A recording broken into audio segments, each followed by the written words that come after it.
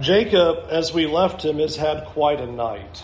He has messengers telling him that his estranged brother Esau is coming to meet him with 400 men. And Jacob believes that Esau's intent with these 400 men is for vengeance. He has split up his traveling party into two groups to try to prepare for this attack, determining that if Esau attacks one of them, that would allow for the other group to be able to get away. Jacob has prayed to God for rescue from the hand of his brother, and God's answer to this prayer was to have a wrestling match with him all night until he had his hip taken out of socket.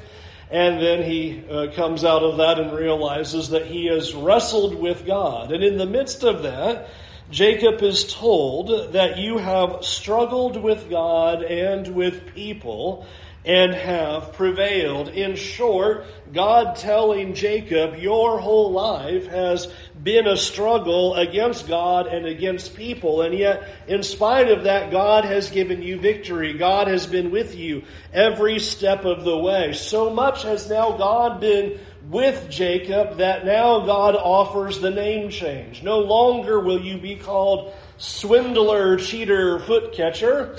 Your new name is going to be struggles with God. Israel will be his new name. And so now in chapter 33 of Genesis, morning has come.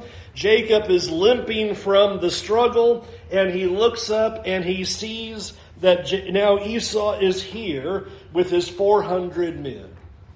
So we're going to look at in chapter 33 is not only what is going to happen for Jacob and his family, but more important, what is God teaching through this encounter?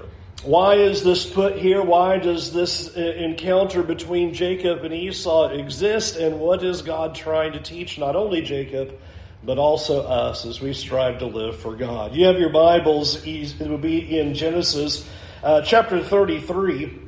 And notice in verse 1 of Genesis, verse 1 of chapter 33, and Jacob lifted up his eyes and looked, and behold, Esau was coming, and 400 men were with him. So he divided the children among Leah and Rachel and the two female servants.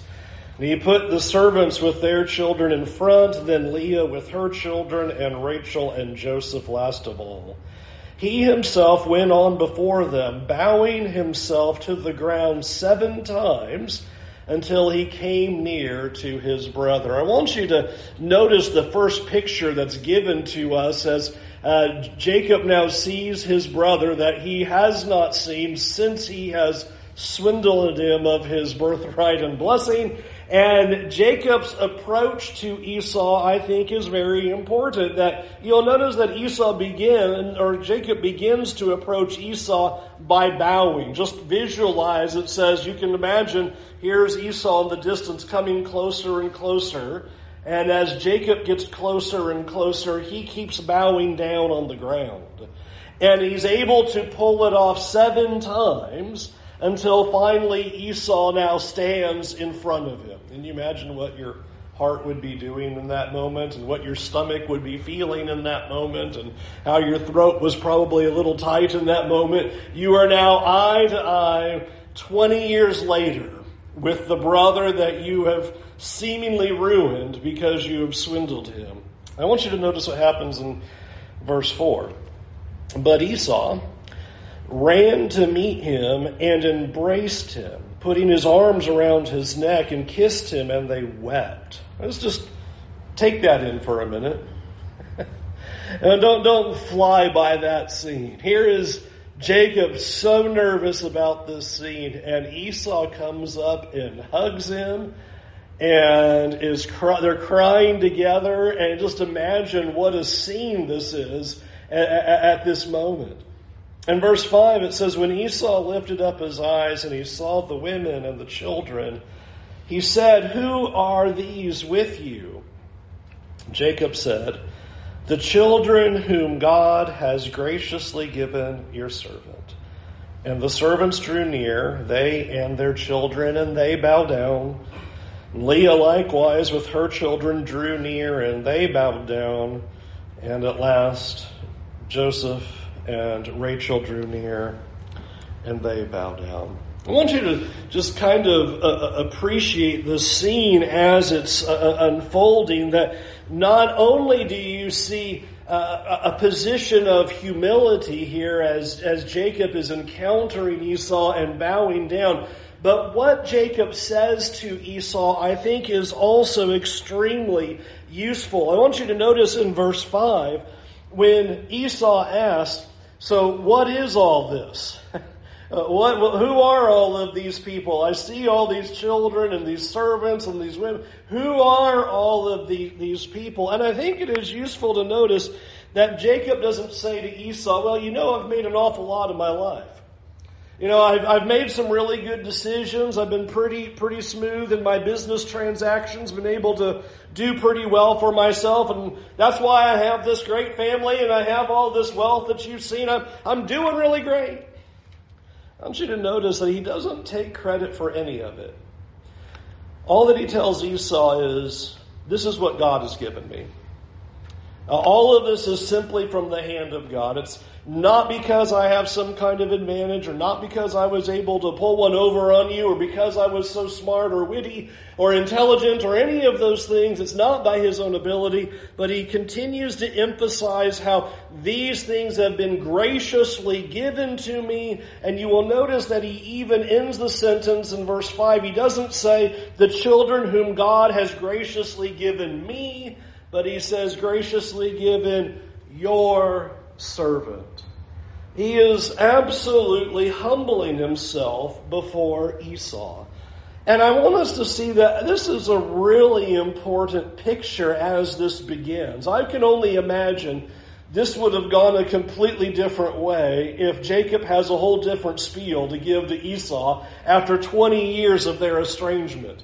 But rather than doing that, you see a great humility that is coming out of Jacob, that he's bowing before him. Everybody with him and his entourage is bowing before him. He's telling Esau, it's not about me, it's simply about God. All that I have is because God has graciously given it to me, and he doesn't even express his superiority, even though he had received the blessing, which said he would be greater than his brother. He actually reverses it and says, I'm your servant. So I want us to see that that is the beginnings of any kind of reconciliation. It is humility. And the reason why humility must be the first step is because it's the only way that we would ever admit that we are wrong. It's the only way we would ever be able to say we are sorry. And it would be the only way that we would be able to make things right. There is no way to bring about a reconciliation if there's not humility in that process. An attempt of reconciliation without humility says, well, I'm right. I have nothing to apologize for. I have no reason to care for you. And I want you to see that Jacob is not in that position here. And I think that's a really big change in Jacob's life. Jacob 20 years ago was willing to take anything he could from this man. And now he comes before him and he's saying, it's all because of God. And he's humbly giving himself before him. Humility is the first step toward reconciliation. But I want you to notice what else Jacob does here. If you'll notice in verse 8, Esau now asks, what do you mean by all of this company that I met? You have to, first of all, who are all these people? Well, this is what God has graciously given me. Here's my family. And now Esau asks, what was going on with all of the different waves of goats and animals? You kept sending me wave after wave after wave of all of these gifts and animals. What was the point of that? What's the meaning of that? That's what Esau's asking right here. Why did you do that? In verse 8, Jacob answers, to find favor in the sight of my Lord. And notice we're not talking about God. He's talking about Esau. He's again humbling himself. He's elevating Esau. He's telling him What I'm trying to do is ultimately make things right. And notice how this plays out. Not only is he saying, I'm trying to find favor in your sight, but in verse 9, you'll notice Esau says, I have enough. I'm good. I'm satisfied. I don't need all of those things. And I want you to notice that after Esau says in verse 9, keep what you have for yourself, Jacob doesn't say, oh, okay. Look at verse 10. Jacob says, no, please. If I have found favor in your sight, then accept my present from my hand, for I have seen your face, which is like seeing the face of God, and you have accepted me. Please accept my blessing that is brought to you, because God has dealt with me and because I have enough. So he urged him, and he took it. All right, let's talk about how that unfolds. Second of all, I want you to see a heart of Jacob here, that he's trying to do everything that he possibly can to make things right with Esau, even though Esau's refusing. Esau's saying, you keep your stuff, that's fine, I'm good, I'm satisfied, I have enough, I don't need your things. And Jacob will have nothing to do with it. He's saying, no, you have to take it. You can see that there is a heart of restitution that is going on here. And I want you to see that it's exposed in a couple of ways. First, the way we see this is in verse 10 when he says, seeing your face is like seeing the face of God. And some people read that and go, oh, well, he's just, schmoozing away and all that. I don't believe that's what he's doing. To say to Esau, to see your face is like seeing the face of God, is a reference to what has just happened in the prior chapter. Remember, Jacob has wrestled with God. And after he prevails, and I'll put that in air quotes for a moment, because remember we talked about why did he prevail, because obviously God allowed him to prevail. But after he prevails, remember what Jacob says. I have seen the face of God. And basically, and I'm still alive to tell it. I've been delivered. I've been allowed to have this moment. And what Jacob, I believe, is doing here is now relating that to Esau, because that whole wrestling scene began because Jacob was afraid of what was going to happen with Esau. So he's prayed to God. God, you said you would be with me and you'd protect me and you'd help me. And this whole wrestling match was a symbol of how God was going to deliver him. And so Jacob comes out of that wrestling match. I've seen God's face. And now seeing Esau's face is an understanding that God has delivered him again, just as he said. Because right now, Jacob didn't think he'd still be breathing. He thought once Esau, with 400 men, got to his face, he's done. He's terrified. He's scattered people all over the place out of fear. And he's saying, listen, you take the gift, because the best thing that I can have is to see that God has delivered me again and has allowed me this moment to see your face. It is exactly like seeing the face of God, because this is the fulfillment of the Word of God. And the second thing that shows this picture of restitution is there in verse 11. Please accept my blessing that is brought to you. Now, it's unfortunate to me that a lot of translations go with it, please accept my present, or please accept my gift. And he's certainly giving a gift and a present. But it is the exact same Hebrew word from back in Genesis 27, 35, and 36, when Esau says that he took his blessing. Same word right there. And what I don't think Jacob is saying is, here, please take my gift. Yes, that's the idea of sorts, but it's much deeper than that. Jacob's saying, I took your blessing, you take my blessing. Here. Because Esau's asking, what's with the whole entourage? Why all the stuff? Why all the goats and animals, and why this whole thing? You take my blessing. I know I took your blessing. And now I insist that you take my blessing. In fact, you see that with Jacob because Esau continues to decline. But you will notice at the end of verse 11, as he keeps urging him and pressing him, notice the wording, he took it. And so you have this attempt of Jacob to do whatever he can possibly do for Esau to make things right. Now, I think it is important to note, obviously, he can't make everything right, can he? You can't undo what has been done. But he can sure go a long way to make restitution. And friends, this is such a critical component of true sorrow and true repentance. True repentance tries to do as much as possible to right the wrong, to try to undo the evil that has been done. True repentance doesn't say, well, I know I took your blessing. Hope we're cool with that now. I want you to see that's not Jacob's perspective. Jacob is not dismissive. He doesn't come up to Esau and say, well, you know, it's water under the bridge. Life happens. We were so much younger. Foolish, immature, young guys that we were. We're so much older now. It's very real to him. And even though 20 years has gone by, he's doing everything he can for restitution. He's doing everything he can for reconciliation. Jacob is not at all dismissive about his past actions, and I think it's amazing the wording, that he doesn't try to hide this, but says it directly to Esau, you should take my blessing.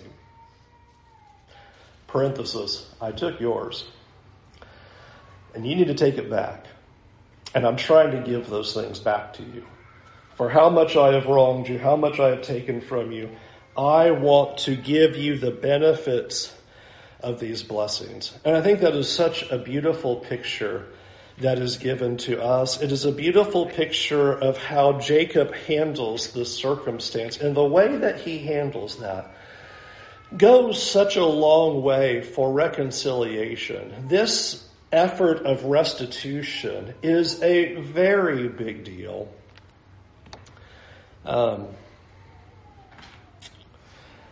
I remember the time that the individual who had committed sexual immorality with my mother, which then set the whole stream of events for divorce, all that kind of stuff. I think that was going to be 11 years later. I got a letter in the mail from that fellow. And the letter basically said something to the effect of, well, life happens. And bad stuff takes place. And I was able to at least get my family back together again. And that was about the thrust of the letter. And I remember taking that letter and putting it in my circular file, i.e. the trash can, and thinking, you have no idea what you're saying. Can you imagine Jacob going up to Esau and saying, well, things happen. Well, we were young. Well, it was a mistake. There is such power in attempting restitution, in honestly going to someone and saying, I own what I did, and I know I can't fix it, but let me try to do something. That's what Jacob's doing right here. Jacob's saying, I can't fix that, but let me give you my blessing. Take my blessing. You take this, because I understand the wrong that I've committed. And I think it's a beautiful picture. It is a wonderful picture of how Jacob insists on this. And I want for you to see it again in verse 11. Even though Esau says, no, no, no, no, no, Jacob says, it ain't happening until I give it to you. You're going to take this. You have to take this blessing. Until finally then Esau takes this blessing. Final picture now, verse 12. Then Esau said, "Let us journey on our way, and I will go ahead of you." But Jacob said to him, "My Lord knows that the children are frail, and that the nursing flocks and herds are a care to me. If they are driven hard for one day, all the flocks will die. Let my Lord pass on ahead of his servant, and I will lead on slowly at the pace of the livestock that are ahead of me and at the pace of the children until I come to my Lord in Seir." So Esau said, "Let me leave you with some of the people who are with me." But he said, "What need is there? Let me find favor in the sight of my Lord." So Esau returned that day on his way to Seir, but Jacob journeyed to Succoth and built himself a house and made booths for his livestock. Therefore the name of the place is called Succoth. And Jacob came safely to the city of Shechem, which is in the land of Canaan, on the way from Padan Aram. He camped before the city. And from the sons of Hamor, Shechem's father, he bought for 100 pieces of money of the piece of land on which he had pitched his tent. And there he erected an altar and called it El Elohe Israel. All right, a lot to talk about in this final scene. One of the things that I think is amazing is what Jacob presumed was going to be a fight and a struggle and a terrible outcome is the brothers able to reconcile and separate in peace. It's a beautiful ending to the scene of what has happened over these 20 years in this separation. That they can come together and have this discussion. I think it is interesting that Jacob does not go with Esau back to Edom and go to Seir. And I think there's a couple of reasons for that. One, God has told him now it's time to go back to Canaan. And it's time to go back to his father's homeland. And I think there's that very purpose in it. And sometimes as you read this, you kind of wonder what Jacob is saying here in verses 12 through 20. And it's kind of hard to determine. Is Jacob saying, "Oh yeah, I'll catch up with you later," and he's lying to him right to his face, and he's really not going to do that? That is possible. It may be that that's exactly what he's doing. The reason I'm not so sure about that is it seems from verses 15 and 16 that Esau understands what Jacob is saying. You know, Esau goes, "All right, well, let's come back to my place." And Jacob goes, "Well, if I ride them that hard with your 400 men on these horses, they're not going to make it. We're going to be so slow. You know, there's no way for us to be able to do that. So you just go on ahead and don't worry about us." And Esau goes, "Well, let me leave you some people." "Oh, no. You don't need to do that. We'll be fine and we'll catch up with you some other time." That might be more the idea of what's happening. It is something similar to conversations that we often have with one another, and we say, "Oh yeah, we'll come over sometime and we'll get together and do this kind of, oh yeah, that sounds great. We'll definitely do that."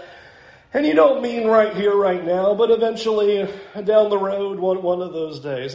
I think you can look at this text in either light. But the bigger idea here is that their reconciliation doesn't mean that now he's going to have to go live in Edom. They're going to be best buds forever. I think there is something amazing and something precious in the ability for them to reconcile, and that reconciliation means that this problem that was in the relationship has now been solved. And that's clear that they have settled that. Lord willing, in a few lessons, we'll get to see that they will interact with each other one more time, vaguely, and it seems like everything is fine. And I think that's a great thing to see here, is that reconciliation doesn't mean we have to hang out every night, but it does mean that we've solved the problem, that we have healed the relationship, that the bridge has been rebuilt. And that's what you see with Jacob and Esau, is that they are able to accept one another, have that brother relationship again, and solve the thing that was inflicting a wound between them in that difficulty. I want you to see one other thing, though, that's even more important, though, than the reconciliation, is what happens there in verse 20.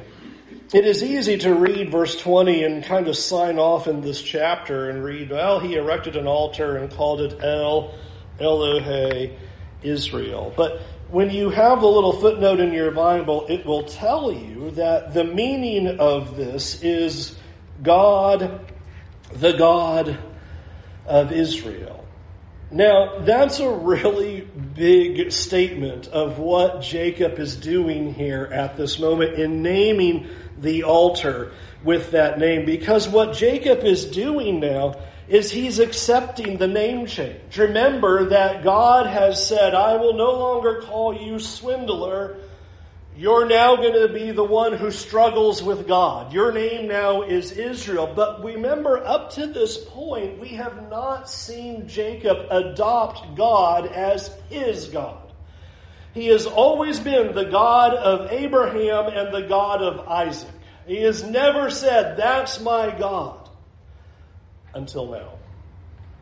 He calls the altar the God of Israel. Remember, there isn't an Israel yet, except for him. His name is now Israel. He's now accepting God as his God. God has carried him through. He has brought about this reconciliation. He has caused this now to be set so that Jacob can now fully go back to the promised land, go back to the homeland, and become the father of the nations and the father of Israel and set in motion the promises of God because he's taken care of this moment. So what I want to do is take just 3 quick thoughts about what we see in this section, looking at it from 3 perspectives. Jacob's perspective, Esau's perspective, and God's perspective in terms of thinking about reconciliation and restitution and the humility in that. Number 1, we've already talked about it, but as a quick reminder, with Jacob, what he does is so important. And he really shows the heart of humility that is needed to make reconciliation happen.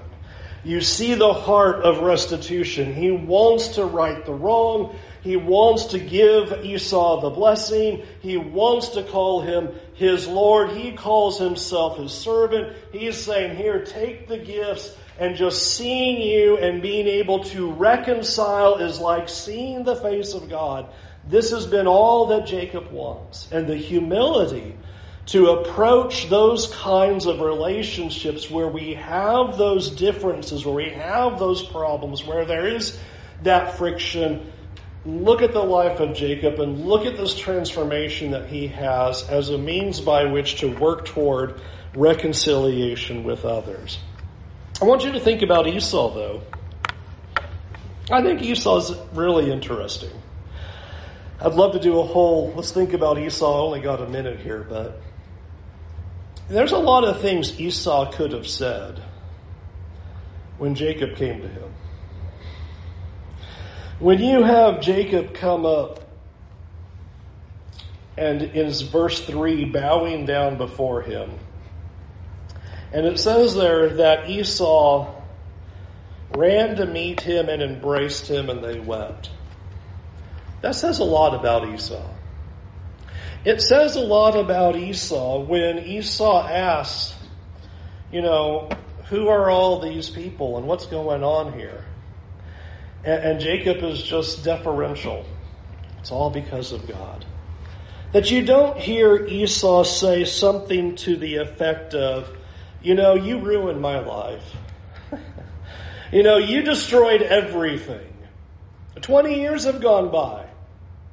He was in line to receive the blessing. Think of all the terrible things that Esau could have said to Jacob in this moment. You destroyed everything. You made a mess. You're a disaster. You're an awful person. And I want us to notice that what Esau says to Jacob is simply, I've been taken care of too.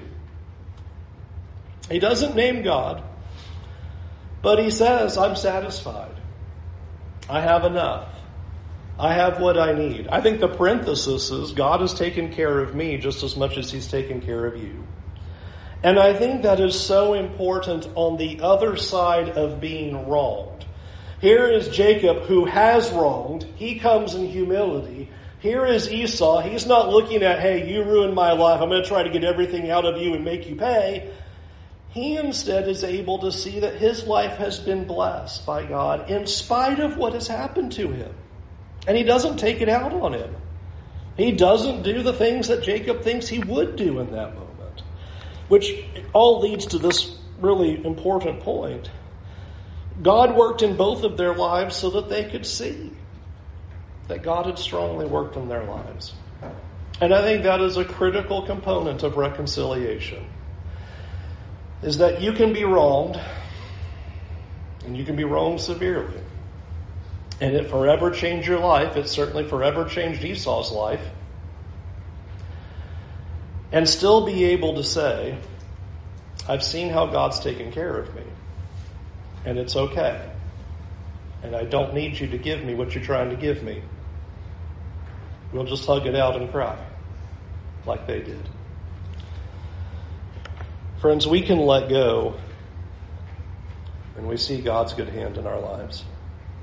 We have the ability to let go of the hurt, the pain, and the anxiety when we look and see that the hand of God has been with us the whole time. We can let it go when we humble ourselves. I don't suppose anybody could raise their hand and say, I've never hurt anybody else. Everybody's always hurt me. I've never wronged anybody else. Everybody's always wronged me. I've never said anything wrong to somebody else. They've always said wrong things to me. And humble ourselves and remind ourselves that we are just as much in need of all of God's grace as the person who's wronged us. We humble ourselves at that moment, and seeing their need for God's grace and seeing our need for God's grace allows us to let the hurt go. We live in a time right now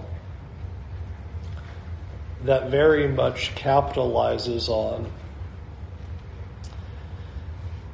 how your past should be allowed to wreck your future. And I would hope that we see that the gospel gives us hope that with God, you don't have to let all the things that have happened to you in your past wreck your future. You can find healing with God. You can find reconciliation with others.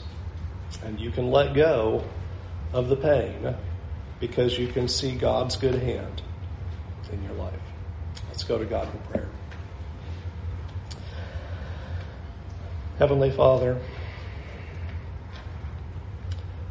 Lord, I pray that we would see both of the perspectives of these two brothers. And Lord, I pray that we would have the humility like we see in Jacob, that when we have done wrong and harmed others and said or done things that we should not have done, that we would have the humility to accept our wrongs and to do all we can to make restitution. Lord, I pray that you would give us that heart to try to right wrongs. Give us a heart to try to fix the things that we've done. And Lord, we know we can't fix everything that we've done, but give us a heart to try to do what we can to be able to reconcile with those who we've hurt and to make peace. And Lord, I pray that you would give us a perspective like Esau, to see that no matter what we've experienced and no matter what we've lost, and no matter how much our life has changed and its trajectory gone a completely different way, that we can see your good hand. We can see that how you've taken care of us, how you helped us through, how you brought us a new way. And so, Lord, I pray that when we are in places of hurt and times that we've been wronged, that we would see your hand. We would see how you've carried us through and how you will continue to carry us through. so that we can be gracious and merciful and forgiving people as you called us to be. Lord, thank you for how you work in our lives, whether we are the offender or the offended, how you continue to be with us and move us in the right path, transforming us into your image. Forgive us for when we have failed to let things go. Forgive us for when we haven't moved forward with you. Forgive us when we haven't been merciful, forgiving people. And Lord, we pray that we would do far better at reconciling relationships as we go forward from your teaching, from your word. In Jesus' name, amen. We'll sing the invitation song, and we invite you tonight to come to Jesus and to see the hope and reconciliation and restoration that God offers you. It's amazing to think about that God uses all of these things for us to bring us back to him, and then says, I want you to do the same for others, to go about and be a place of healing and hope to other people in the world. So can we help you come to Jesus tonight, to turn away from your sins and follow him faithfully with all of your heart? We'd love to help you do that. Won't you come while we stand and while we sing?